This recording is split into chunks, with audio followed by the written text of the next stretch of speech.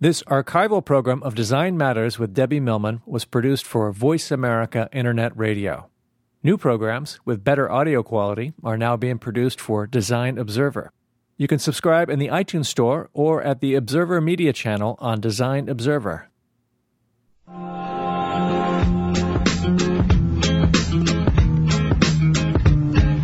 Welcome to Design Matters with Debbie Millman, the show that takes you inside the provocative and stimulating world of design and branding as it intersects with contemporary culture. Here's your host of Design Matters, Debbie Millman. There ain't no reason things are this way. It's how they always been, and they intend to stay. I can't explain why we live this way. We do it every day. Sings Brett Dennen on his most recent CD, So Much More. I've been listening to this song repeatedly of late, not exactly sure why, but I'm not exactly sure why not. All I know really is that I agree with him when he states, there's no reason things are this way. I don't know why I say the things I say, but I say them anyway. I think it's fair to say that I talk for a living. Whether it is here on the radio, in meetings with clients presenting design, or in school teaching the business of design, I find myself in a state of perpetual vocal motion, espousing one thought, then another, expressing beliefs, philosophies, sometimes even half-baked ideas. All of this is meant to provide a service, or to entertain, or to educate, or simply to share, but lately I've been reconsidering both the awesome privilege and responsibility inherent in public communication and the intrinsic accountability that accompanies it. I've been looking at both the purveyors and the methodologies of communication in our culture. There are the politicians, of course, and news broadcasters, and news magazine hosts, newspaper and magazine writers, designers and editors, and religious evangelists and businessmen, and salesmen, and lawyers and painters and rock stars. We all come to our microphones with our mixed, sordid messages and hope that someone is listening. What are all of these words? These diatribes, this opinionating, all of the propaganda? They are now inscribes with an impression of our humanity. I admit it, magazines have massively influenced me for as long as I can remember. My love affair with the glossy periodical began with two of the best, Weekly Reader and Highlights. Issue after issue, I pored over every word, admiring and analyzing the illustrations, participating in the prescribed activities while imagining a life that could be as interesting and easy and organized as my treasured publications. My fantasy-laden journey continued on with the classic teen tomes. Tiger Beat and 16 became my Bibles as I gave my heart away to David Cassidy and Bobby Sherman and persuaded my perplexed parents to let me plaster my bedroom with life-size posters of Marcia Brady and Laurie Partridge. This mass consumption of information changed the way I related, perceived, and lived. These messages, by changing the culture in which I participated, evoked a unique composition of sensory perceptions. The extension of any one of these sensory perceptions altered the way I thought and acted. And like passing seasons or a transient fashion trend or any typical transitional object, when these perceptions changed, I changed too. Sometimes for the better, sometimes not. But either way, it was based on someone else's idea of what was groovy or pretty or neat, and whatever that was, I was deeply needed to own and embody a piece of it. This impressionability continued and flourished well into my 20s, long after I moved to Manhattan and tried on the idea of an adult life. Predictably, my new handbook became New York Magazine. With its weekly delivery, my daily existence became an exercise in reinvention. First, I wanted to be part of the Brat Pack, then to write like Marianne Madden. But in the mid-'80s, a cover commandeered the newsstands with such a force it nearly knocked me over. It was Gary Trudeau's comic illustration of a Doonesbury character yearning to be a yuppie. I was mesmerized. I wanted to be part of this then chic and fashionable new movement badly. Despite its now dubious demarcation, back then, to me, Yuppiness stood for self-sufficiency and security and stability and a certain kind of bravado. But yuppiness seemed so far out of my reach that I even badgered my then therapist for tips on how I could become one. My yearning raged on. Several weeks later, while riding the subway, I observed a young woman reading the now epic issue of this magazine. Sitting across from this perky young, commanding executive, I longingly lamented this distant state of grace, all the while utterly entranced by the cover art. I imagined sitting side by Gary Trudeau, maybe his wife Jane Pauley would be there too, donning khaki trousers, all the while indulging in quiche and cappuccinos. Then smack in the middle of my fantasy, I realized the elderly man sitting next to the perky executive was staring at me. I quickly averted my eyes from the magazine and quizzically glanced back at the man. Without saying a word, he just smiled sweetly, a hint of amusement in his eyes, and he shook his head. Then he discreetly mouthed 2 words. Not pretty. I raised my eyebrows, but I couldn't help but smile back. Though much of what we read and participate in now is explicit enough to amuse, focus, stimulate, or infuriate us, we hardly notice that in so doing, it continually reorganizes us. The media now has more impact on our culture than any other. One person's quest for yuppiedom might be someone else's crusade for the immortality and retribution of Daryl Klebold, or Seong Cho is now any example. Last week, I left my office particularly late, but I decided to walk home anyway. The streets were crowded with despondent hockey fans as the Rangers had just lost the last game of their playoff season. As I navigated the crowds around Madison Square Garden, I chided myself for taking that particular route and decided to put my iPod on to block some of the raucous hooting and hollering. As I fiddled through my minefield of a handbag, I kept walking and inadvertently collided into an irate Ranger fan. I quickly and profusely apologized, but my victim would hear nothing of it. He looked me straight in the eye and angrily told me to watch where I was walking. And then he cursed at me. I paused for a moment, considering a retort, but decided to keep walking. Unsatisfied with my reaction, he tried another tactic, name-calling. As he shouted out to my back, I couldn't believe what I was hearing. He yelled, "Stupid yuppie." At that moment, I didn't know if I should run for cover or turn around, smile, and thank him. Welcome to Debbie Millman. Welcome to Design Matters with Debbie Millman. Welcome to the wild and wacky world of Debbie Millman today. I'm your host, Debbie Millman, and my guest today is the extraordinary designer, Luke Hayman. Before we get started with our interview, please let me tell you a bit more about him. Luke Hayman was born in Hemel Hempstead, England, in 1966, making him a wee young pup. He studied graphic design at Central St. Martin's School of Art in London. He moved to New York City in 1992 and has been living and working here since. He joined Pentagram's New York office as partner in December 2006. Prior to joining Pentagram, Luke was the design director of New York Magazine and the creative director of Travel and Leisure Magazine. In addition, he was senior partner in the brand integration group in the New York office of Ogilvy and Mather. Luke's work in editorial design is widely recognized and has been featured in many design publications and blogs. This year alone, his work swept both the Society of Publication Design Awards and the National Magazine Awards, where New York Magazine won for Best Design. Welcome, Luke. Hi, Debbie. Thank you so much for being on the show. Thank you. Thanks for having me. Oh, of course. Well, when I first asked you to be on the show, you were working at New York Magazine, and little did I know that I would have the great scoop of the year in getting your first live interview as a designer at Pentagram. So I'm feeling very proud of myself this morning. So thank you very much for agreeing to be on the show. And one thing that I often like to ask my guests, especially when they're prolific and accomplished designers is if they could share their first creative memory, the first memory they have of being creative in their lives with my listeners. I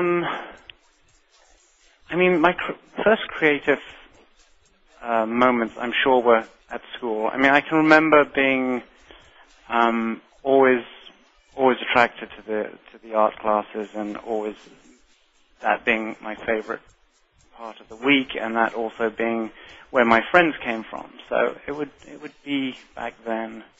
I don't remember specifically. It was probably copying an album cover or a Pink Floyd album cover done in terrible, fake realistic acrylic paint, something like that. And did you always feel that you wanted to be a designer growing up? When you were a little boy, did you think, when I grow up I want to be a designer, or did you want to be something else? It was really quite early. I think I was about 13 or something. I was in London. I grew up in the country, but we used to visit London a lot. We had relatives in London. And my brother and I would be allowed to sort of go off on our own. We'd go to the bookstores and magazine stores around sort of Covent Garden area. And I remember going into this fabulous bookstore, which had a lot of magazines, and I picked up this magazine called Creative Review. Oh, of course. I bought it, and I devoured it. I took it home, and my father saw that I was doing that, noticed it, and I think it was for a Christmas present or something, he got me a subscription to it, and also got me a lot of back issues. And, from then I, realized that there are jobs doing this, and, I started to learn about the design and advertising world, and just sort of an appreciation for it. And so that's, I knew then that was something that interested me a lot. I didn't, all the way along, I didn't know whether I'd be able to work in this field. You're always told, it's a very competitive field, always told that. And my mother told me that when she was at school, she had actually been interested in design or publishing and things like that. And her teachers, advisors had told her that it was very competitive, and she'd been told or had agreed with her parents that she'd go to secretarial college, just as something to fall back on and be safe.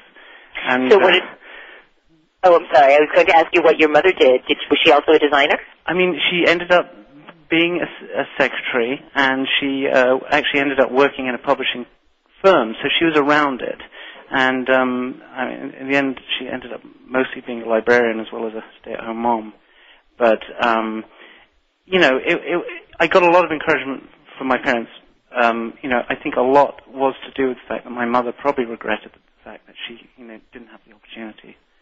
And I'm sure it's partly because she was a woman in that era, and partly because everyone said it's too competitive. So they're very encouraging. Well, she must be very proud of you now. I think so. Well, Luke, we're going to talk more about your current career when we come out back from our break. I'd like to let everybody know that they are listening to Design Matters with Debbie Millman on Voice America Business. I am your host, Debbie Millman, and my guest today is the designer Luke Hayman. We will be right back with our broadcast after these messages, so please don't go away. 401s, stock, mortgage, retirement, wealth. We cover it all. Voice America Business.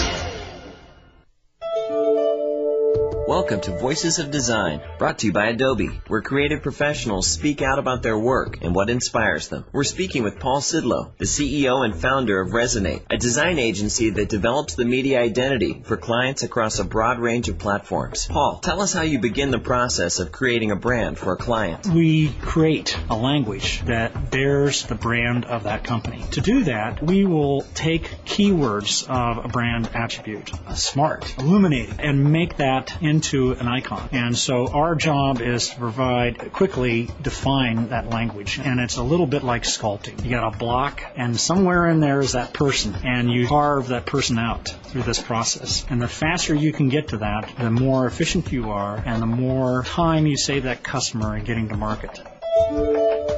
You've been listening to Voices of Design, brought to you by Adobe. Coming up in the next break, Paul Sidlow talks about creating imaginary worlds.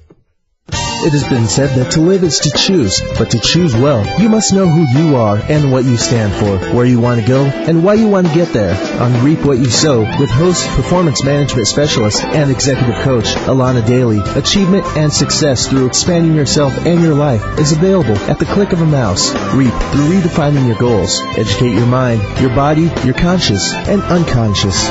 Apply what you learn and plan, and it shall be success over and over again, and wealth result when you reap regularly. Reap What You Sow with Alana Daly, broadcast each Thursday at 11 a.m. Pacific, 2 p.m. Eastern on the Voice America Business Channel. Reap What You Sow. Learn the rules of the game, then play better than anyone else.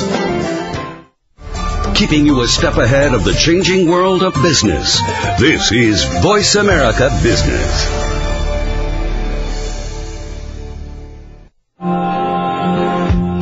We're back with Design Matters with Debbie Millman. If you have a question for Debbie, feel free to call us at 866-472-5790. Once again, here's the host of Design Matters, Debbie Millman. Welcome back. It is 3:18 Eastern Time, and you are listening to Design Matters with Debbie Millman on Voice America Business. I am your host, Debbie Millman, and my guest today is designer Luke Hayman. If you'd like to join our conversation, if you have a question for Luke, our phone lines are now open. You can call 1-866-472-5790. And Luke, first of all, I want to congratulate you on all of your latest awards. Thank First, you. the National Magazine Awards, and now your current sweep at the Society of Publication Designers. Were you surprised by all the wins, or was everybody telling you to be prepared for the big sweep?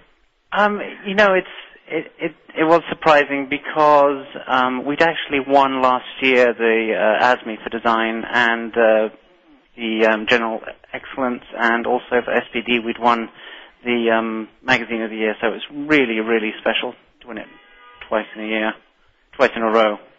Yes, it's amazing. Quite an extraordinary feat. Now, in his acceptance speech, and I know that you know this, everybody's been talking about it and analyzing it, and I think you even know what I'm about to ask you, but in his acceptance speech for New York Magazine's Design Award, Editor-in-Chief Adam Moss jokingly called you a traitor. Milton Glaser gave you lots of compliments and kudos, and then Adam Moss called you a traitor.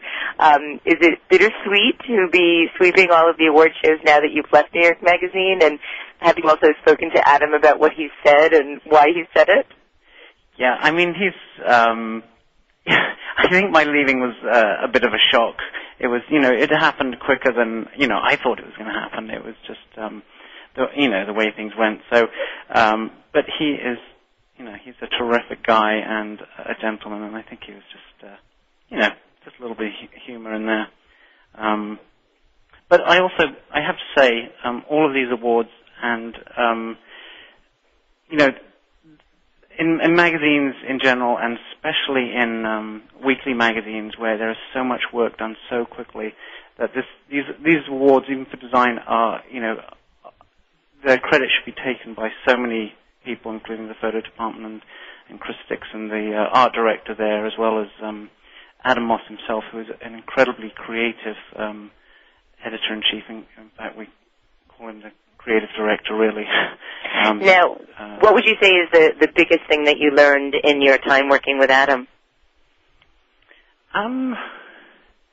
It's just he was always pushing things. He would always just push things further, and he would, I think what New York Magazine was very good at, and what we learned to do over the 2.5 years I was there, was to sort of put over a tone of voice. So you really, the magazine really had a personality, and you felt you were sort of, it wasn't coming from a corporation, but coming from more of a sort of, someone who a real person. And so, I mean, it's a very subtle thing, and very hard to sort of pinpoint exactly what that is, or even, translate that into design and photography. But, he thought about magazines in a very nuanced way, that, just the tone of everything, the language, the amount of time he spent sort of writing and rewriting headlines and decks, and just to get that sort of that feeling and that sort of that tone, basically. He's very, very, very, very smart guy. Luke, we have a caller. We have Catherine on the line. Catherine from Las Vegas. Thank you for calling Design Matters. Hi. Hi, Catherine. Luke, I was wondering if you could tell me what made you decide to go into editorial design.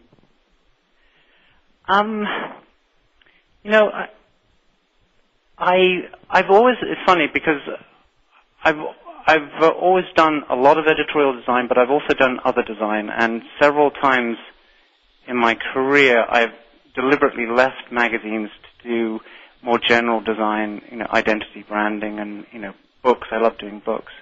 But for whatever reason I got drawn back into magazines a lot just because of, exciting opportunities. But I do, I love editorial design because I love the pace of them, the pace of magazines. Sometimes they're a little too quick, like weeklies are really quite quick. Oh, I think we lost our caller. Did we? Yes, but I'm still interested in the answer.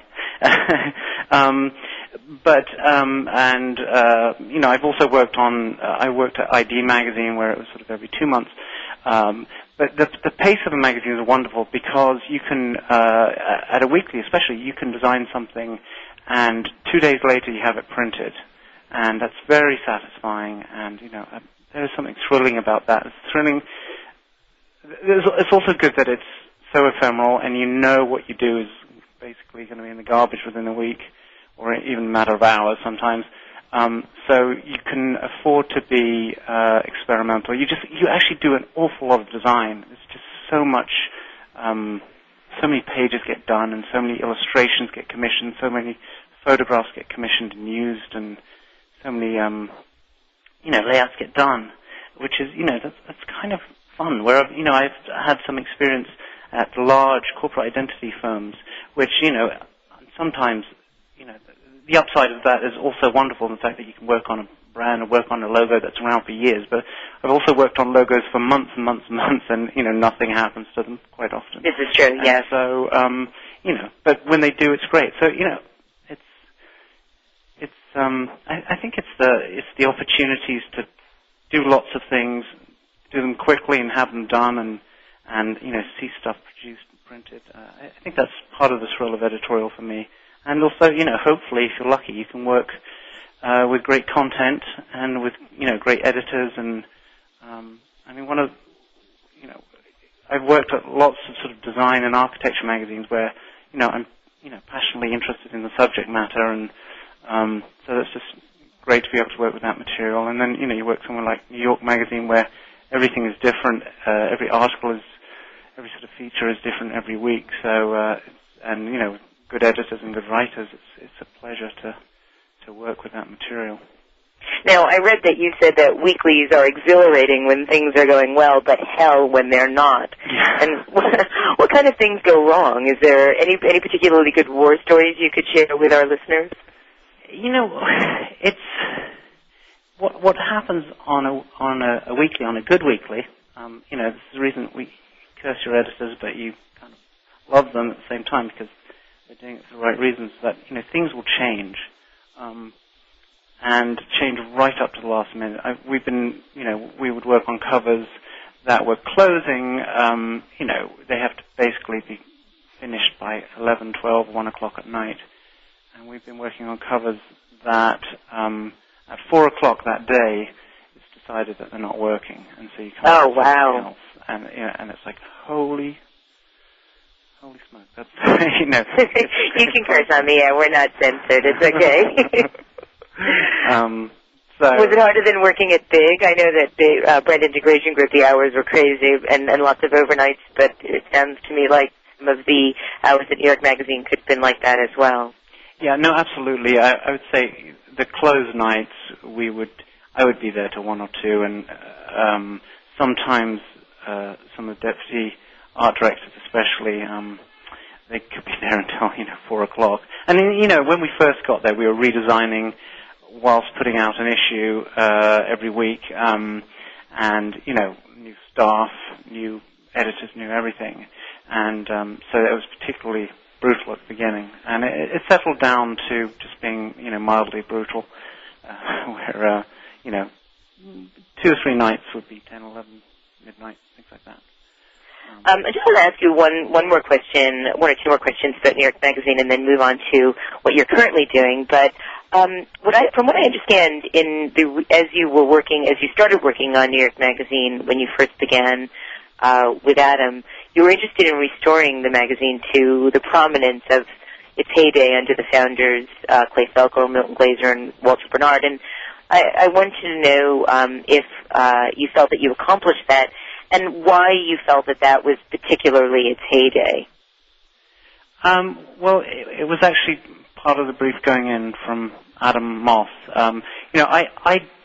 I've of course heard of New York Magazine and read it while I lived in the city. Not every week, but now and again I'd subscribe, and I knew of its. I knew that it was well respected. But Adam actually grew up when I think in Long Island, and his parents subscribed to it, and he said he just couldn't wait for the next issue to come. Oh, I was the same way, exactly the same way. It's funny. The more people I talk to about it, you'd find people like that who are just they're obsessed with this magazine, and it was all very new and fresh, and he really, that's the reason he took the job. I think was had fantastic memory of this magazine and wanted to do that again in a modern way. And do you feel like you accomplished that? I don't think, I'm sure everyone will agree that I don't think a magazine can have the impact that a magazine had in the 60s and 70s and 80s even, just because of, the media, different kinds of media and the way people get media now. So, but I do think it's a great magazine, and I think it achieved a lot. And it's still achieving a lot. Well, I do love it. I am subscribing again for years of having not. I did renew my subscription from my early 90s, and I'm now back to being a regular reader. But I also, one last question that I had about the magazine was one of my favorite parts, which is the part that starts the week, which is the graphic that you created and asked designers to do every week. And I wanted to know how that came about. That's actually one of my favorite parts of the magazine too. It's the idea. There was an editorial idea to have an editor or several editors pick what they considered to be the high priorities of the week. The 5 things that you must do if you're in New York. The show you should see, the restaurant you should go to, the great movie that was opening that week. And we had to come up with a way of showing it, which was economic and not, it's preceded by the section called the Culture Pages, which already shows a lot of, movie stills and theater photos, photos of authors, things like that. So to re-show that imagery would have been redundant.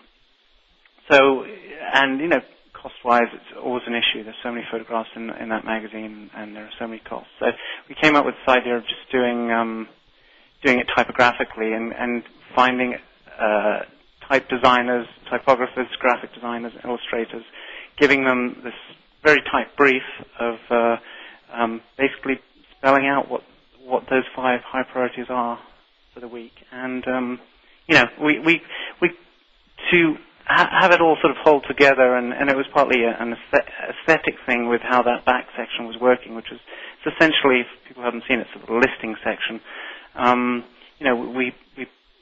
We basically told people of, it had to be in red and black and a certain size and certain sort of hierarchies of the types, so it functioned as well.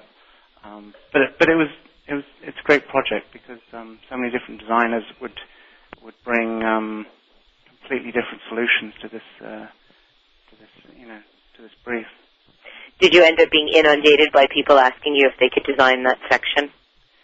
There were quite a few. There were quite a few people who would ask. And, to tell you the truth, at the beginning we didn't know how long it would last. There were lots of ideas you'd have, and then, the editor or various editors would have different ideas of how to sort of structure the magazine. There were lots of conversations changing it. So we were quite protective at the beginning. We were like, let's try and get as many kind of famous people as we can. And we've got Milton Glaser did one, which was, really exciting for us. And Neville Brody, and on and on. We've had so many amazing people do it. And then after a while, where it seemed to be a little more settled, we thought it would be fun to branch out. And we had I think a student do it. We had Speak Up contest. Yeah. Then we went on the Speak Up contest, which was great, and there were many great solutions in that. So yeah, it's good. Well, Luke, we have to take our next break, but when we come back, I want to talk to you about what it's like to have spent the last 5 or 6 months at Pentagram. In the meantime, I'd like to let everybody know that they are listening to Design Matters with Debbie Millman on Voice America Business. I am your host, Debbie Millman, and my guest today is designer Luke Hayman. We'll be right back with our broadcast after these messages. Please don't go away.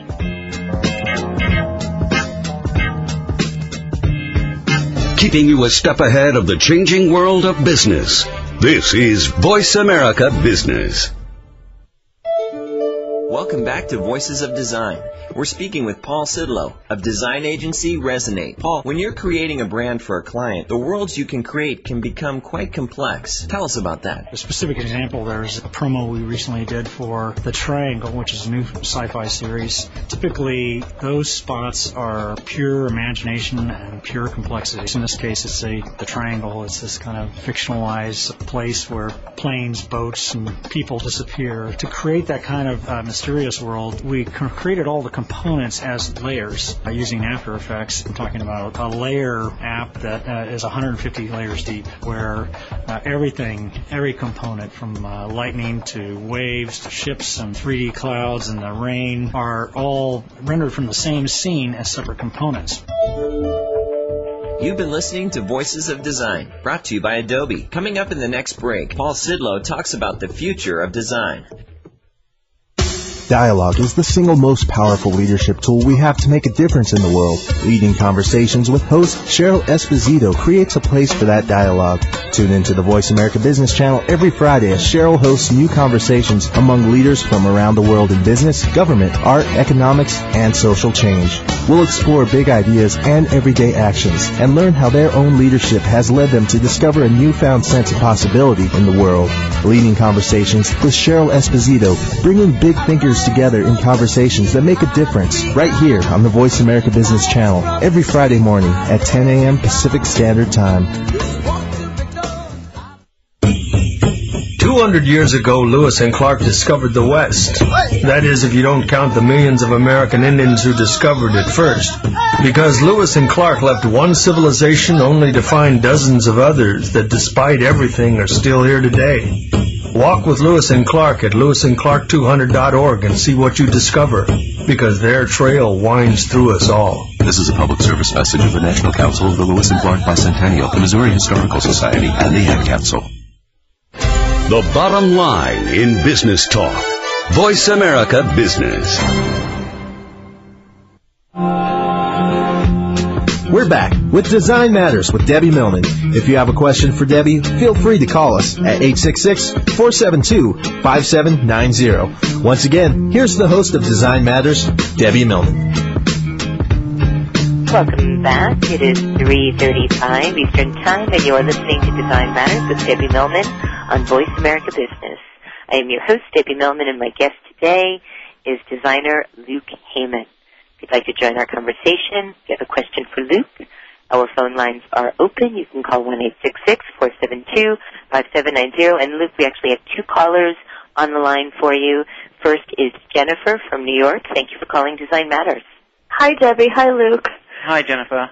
I have a pretty basic question, but it's one that everybody always talks about in the industry. Who do you think is better designers, British or American? And I know it's a very vague question because better is a vague term, but what's your impressions of American versus British design?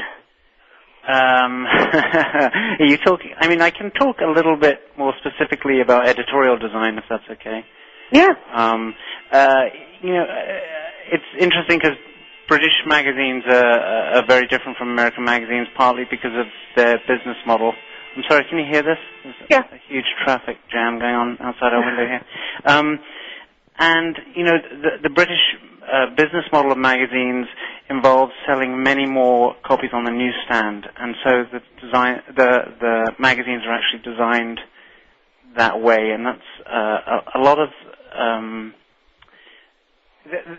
It started to influence magazine design over here when Maxim came along, and the way they design covers and their interiors are really aggressive, with much, display copy and use of fluorescence and a lot of sort of quite tacky devices that have come across here as well with the tabloid news magazines.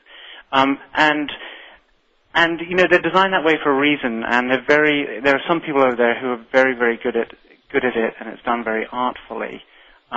Yet you come to America, and magazines have much larger staffs, and the business model is really more about getting subscribers rather than newsstand sales, and it allows for a different kind of design and more space, and it's more about having a product that's really more beautiful and doesn't have to sort of perform in the same way. So, they're quite different, and they're both good in their own way. I really don't think.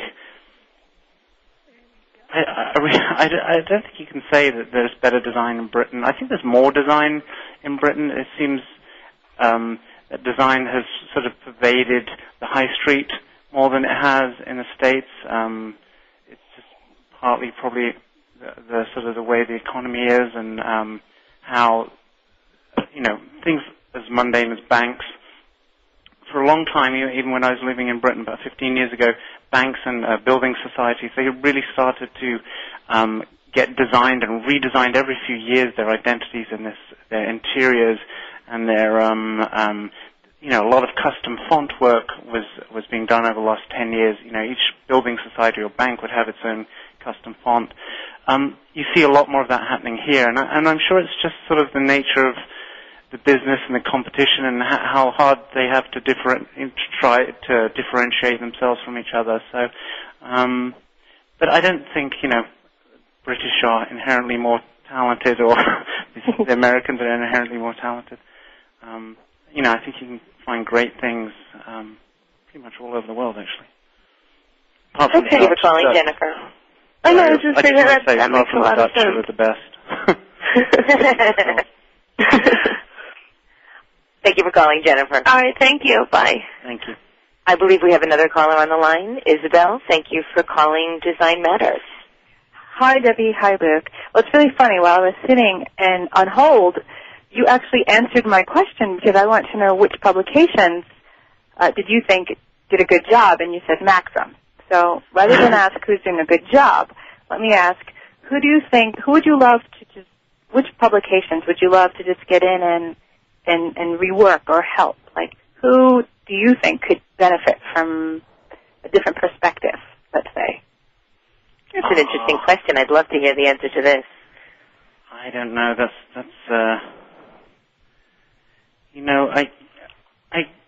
I would, in some ways, I'd love to design a newspaper. I say that, and then at other times I think that would be crazy.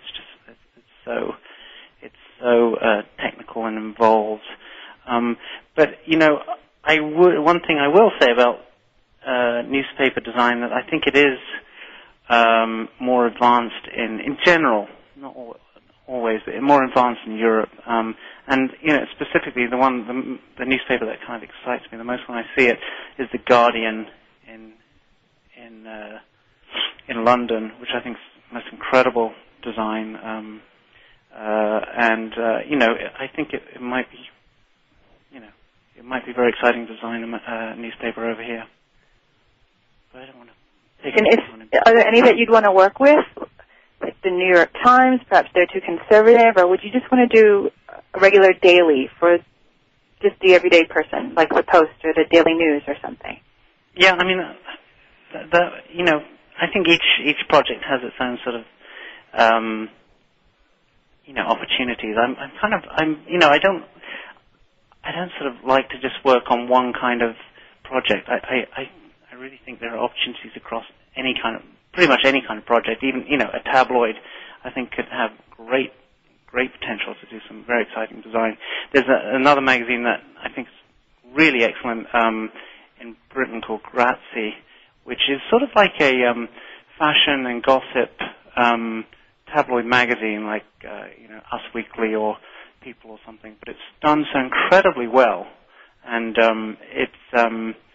it still has the energy and the sort of fun and sort of crazy tabloid appeal of a magazine that needs to, but it's actually done very beautifully and handsomely. So, I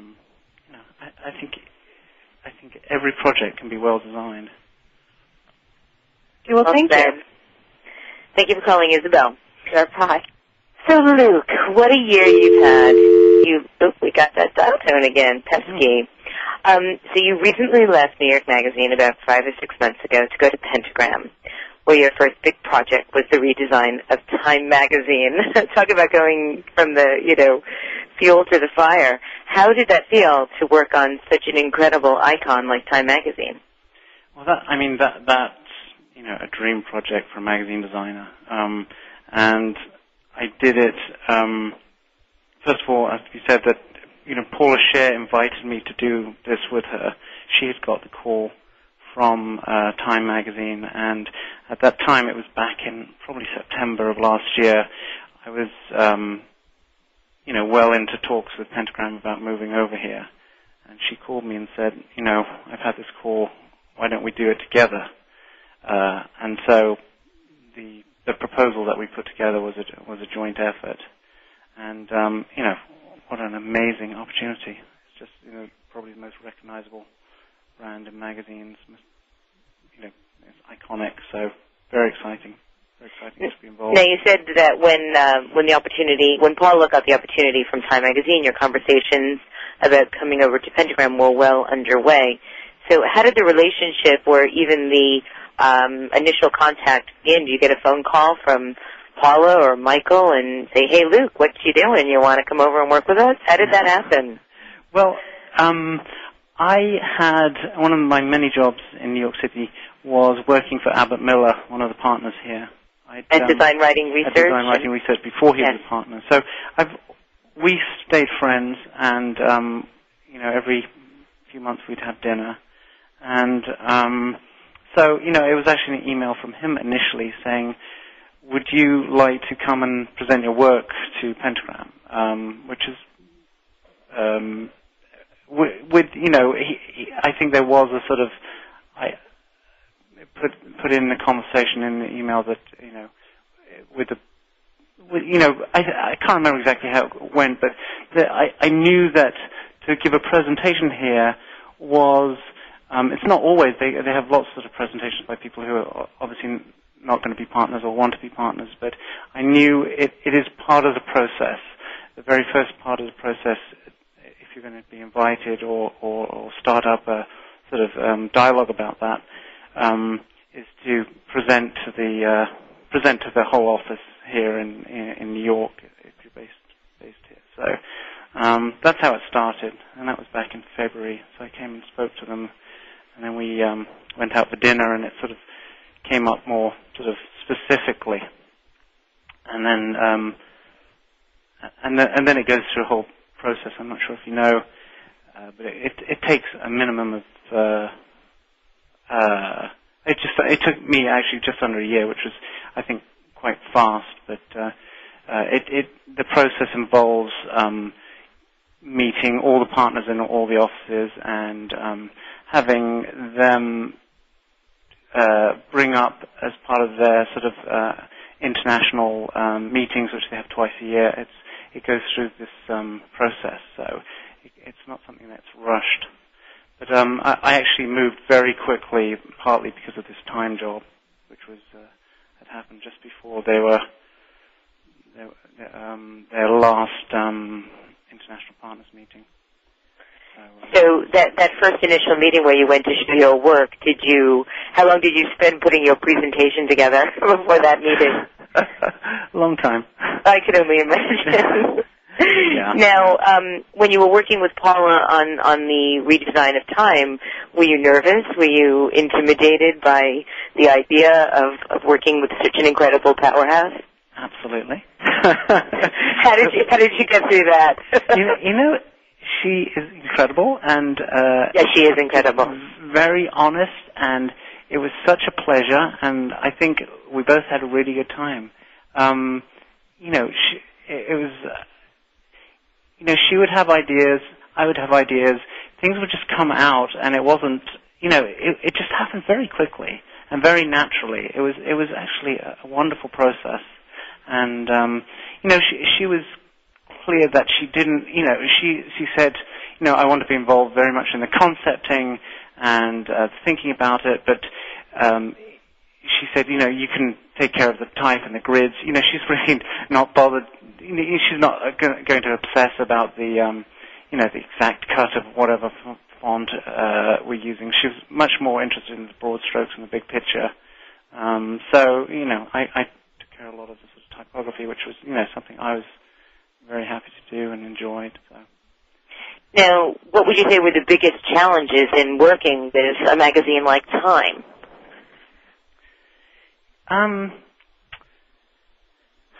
The biggest challenges, it was, they were on a very aggressive schedule. So things were done very quickly, and it's the same with pretty much any magazine. There's lots of sort of changes and second guessing, and trying out new things, and are they working, are they not, and getting sort of consensus, and that's always the difficult thing, especially at a larger company. But they were very, very good, and worked very well with the team there. I actually went to the first 4 months. My first 4 months at Pentagram were actually not at Pentagram. I had an office at Time Magazine, working with their art director Arthur Hochstein and his two deputies, Cindy Hoffman and D.W. Pine, and they were very much involved. It's very collaborative, and with Rick Stengel, the managing editor there. So. Now, was the redesign tested with readers? Was there any consumer research done, or was it something that was just put out into the market based on the collaborative efforts of the team, your team, and the Time team? There were a couple of focus groups, and then towards the end, a lot of showing it around, internally within Time Inc. But there really wasn't that much testing. But I think it was just because of the speed of it, there wasn't time. Now, Time, obviously, there's been a lot of articles written about the changes at Time, the changes at Time Inc. What do you think of what are the biggest changes you've found in the way the culture is taking in information? I know that the Internet has obviously played a big part. The blogosphere has played a big part. But how do you see this evolution of the way that we consume media changing in our culture now? I think it's exactly as you said. It's the blogosphere and the Internet. So many people are wanting and getting their news so much more quickly that it puts sort of newspapers and magazines in a funny position. But having said that, it's generational. I think, there's still a huge amount of people who still like to get the newspaper and may also, simultaneously get some news, some quick hits from the Internet, but want a printed version as well. But I think, I have a brother-in-law who's 29 now, and I remember having conversations with him while I was at New York. We were talking about the current issue, and I'd realized that the magazine had only come out that day, and no way had he been able to get his copy and talk about this article. And he basically read the whole magazine online, And that sort of shocked me, because he'd read an awful lot, and long stories. It's not just sort of skimming through the headlines and the top level.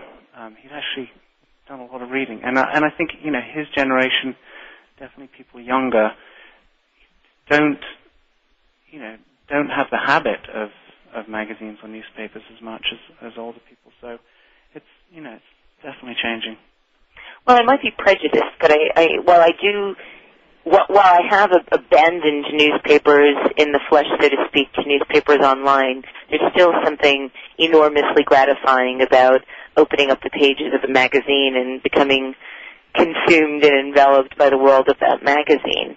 Although I think Time is a magazine that suffered probably more than many other magazines, probably because our news is something that we want so quickly now. And while magazines are certainly delivering news, there's also so many other non-necessarily timely features that there's still, I think, a reason for being. Do you feel that the redesign has helped Time in address some of their issues, or do you feel like the redesign was even a part of addressing those issues? Yes, obviously it was definitely part of the conversation that's going on, and it's going on at all newspapers, news magazines, and that's part of their strategy, I think, is to focus on having trusted and the top experts in certain fields being able to give analysis on the news. So it's not just what the news is, it's sort of why and what next, and how to spin it forward, or how to see how it affects your life or the world. It's not just these are the facts, which is it's more the analysis. And that sort of got expressed design-wise in the columnists towards the front of the magazine, where their names are more prominent than the headlines of the story. They're sort of building the brands of these people. And then towards the back, in a very newspapery way, actually, the writers in the back two sections are sort of, their names are larger up front. There are actually little headshots of these people. So that's, and then, we were very strong on committing or recommitting to, large photo essays and graphically represented stories. They have fabulous infographic capabilities at Time, and I think going forward, going to be doing something to be developed and encouraged, and the photography, of course, the photojournalism, and seeing double page spreads, photos treated given lots of space and taken very seriously, and I think that is something you can do in a magazine that the internet doesn't give you quite the same sort of effect. It's interesting because when I was reading the press release by Richard Stengel, the managing editor of Time, one of the things that he was articulating was that in the effort to redesign the magazine, in as much as they wanted to modernize the design, they were also hearkening back to the magazine's roots, which was essentially one of the things that Adam Moss was saying that you and he were trying to do when you originally were redesigning New York Magazine. So what do you think is that desire to harken back to the roots, or a heyday, so to speak? Do you feel like there's been decades of magazine writing and printing that has moved away from the original intent, and now there's a desire to go back? What do you think, or do you think that's just a funny coincidence? I think it's probably a coincidence. It's probably the fact that they both are brands that have been around for a long time, and so all magazines go through phases. It was slightly different for Time, because we didn't really go all the way back to its roots. We went back to the sort of Walter Bernard era, and it really comes down to the choice of reintroducing Franklin Gothic, which they'd still had a sort of, a very close cousin of what they've been using the last sort of 10, 11 years. But we went back to that, and it was, they refer to it as the Time DNA. And every time we sort of moved away from that when we were sketching, it just felt like another magazine, and just didn't have that really strong, bold, confident sort of news Time magazine aesthetic, which we felt, they owned that, and they should sort of continue to own that. And it just felt good, felt right, really. Well, I think you've done a wonderful job with the redesign, Luke. And, one of the things that I found in the research is a couple of different quotes over the years. I first read that when you were at Travel and Leisure, you thought you had the greatest gig around and that you had no intention of ever leaving. And that when you heard about the job at New York Magazine, you were afraid that you would never get the opportunity again, and that something like that would never be offered to you. And now here you are at Pentagram. And so I wondered if you had any advice for people in our closing moments of the show. I know that Abbott Miller had a great influence on you as a mentor, and I was wondering if you would have any advice for people that were looking to build an extraordinary career. What one thing you might tell them? I think bringing up Abbott is absolutely the right thing, and something I tell everybody. I consider myself really lucky to have had 3 mentors. One in London, Simon Esterson, who's an incredible typographer and a newspaper magazine designer. And then my first stint at ID magazine was as an associate art director under Tony Arafin, and then at Design Writing Research with Abbott Miller, and you just learn so much working with great people. Well, thank you so much, Luke. Thank you for joining me today. Unfortunately, we've come to the end of the broadcast, and I'd just like to thank you so much for your time. I'd like to give a very special thanks to our sponsor, Adobe, and my executive producer, Brian Travis at Voice America, Lisa Grant, and Jen Simon at Sterling. Joining me next week on Design Matters is design writer, educator, and critic, Alice Twemlow. Thank you for listening, and please remember, we can talk about making a difference, we can make a difference, or we can do both. I am Debbie Millman, and I look forward to talking with you next week.